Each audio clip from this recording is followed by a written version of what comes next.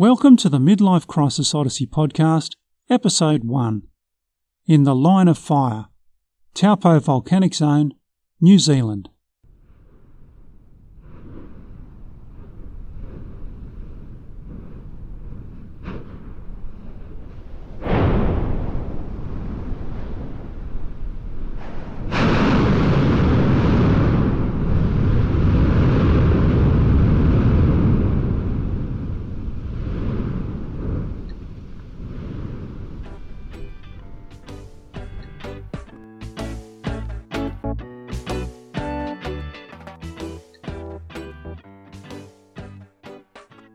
When I was a kid, I remember we had a wooden souvenir school ruler in amongst our stationery at home.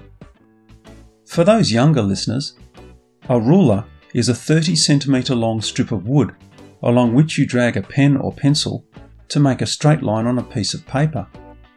Oh, and stationery refers to things you use to write or draw with, which is what pens and pencils are. And writing is something we used to do. Forget it. Anyway, on one side of the ruler, it had a series of illustrations of Rotorua, bubbling mud, Maori traditional buildings, and assorted artefacts. I have no idea where it came from, as none of us had ever been to New Zealand. It's funny what impresses the young mind.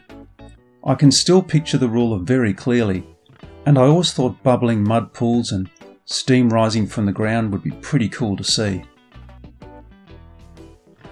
New Zealand is, well, volcanic. It's pretty much a whole bunch of volcanoes linked together by other volcanoes. Sitting astride the Australian and Pacific tectonic plates, Aotearoa experiences frequent earthquakes and thankfully less frequent volcanic eruptions. One of the most active areas geologically is the Taupo Volcanic Zone, which stretches in a line from Whakaari White Island in the Bay of Plenty southwest through Rotorua and onto Tongariro National Park. It might have taken me a few years, but I finally made it to the North Island of New Zealand, and, of course, I had to visit Rotorua. A drive around Rotorua is both fascinating and bizarre. In addition to the bubbling mud pools just next to the CBD, there are steam vents in people's yards. No, really! The town has a sulphurous smell from the hydrogen sulfide, a flammable, corrosive and toxic gas, that seeps from the ground. With the combination of volcanic instability just below the surface, and the bouquet of poisonous rotten egg gas in the air, I did wonder about house prices in Rotorua. A short trip south of town towards Taupo provides a world of opportunity for the visitor to be subject to earthquakes, volcanic eruptions, scalding and gas poisoning. Waitapu Scenic Reserve sports a huge, steaming, bubbling mud pool that is mesmerising to watch. It fair dinkum feels like you've stepped back to the dinosaur era. Well, the popular culture dinosaur era, anyway. There are a variety of privately run parks in the area, where for a fee, you can admire unique features whilst exposing yourself to volcanic and geothermal peril. The park I visited contained a pool which had water temperature of 74 degrees Celsius at the surface and 230 degrees at the bottom of its 64 metre depth. An orange rim around the pool contained arsenic, which just added a little more toxic spice. Within the park, sulphur and steam belched from numerous rumbling caves and crevices. The whole place really felt alive.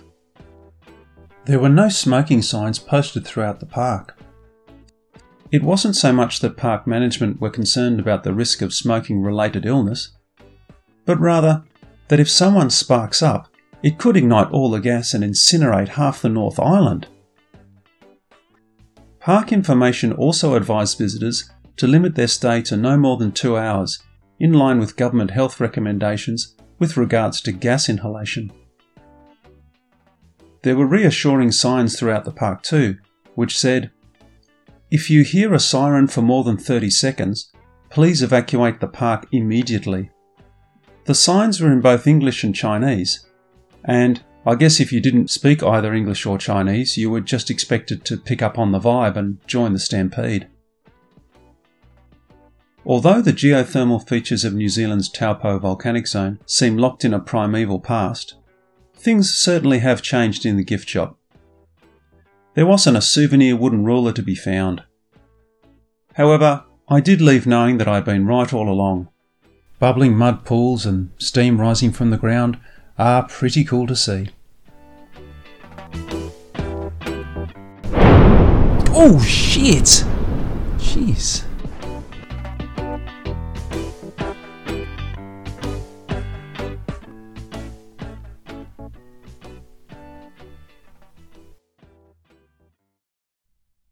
Thank you for listening to this episode.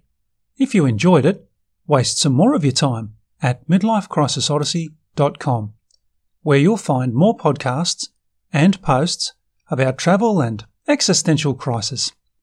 And be sure to hit the subscribe button.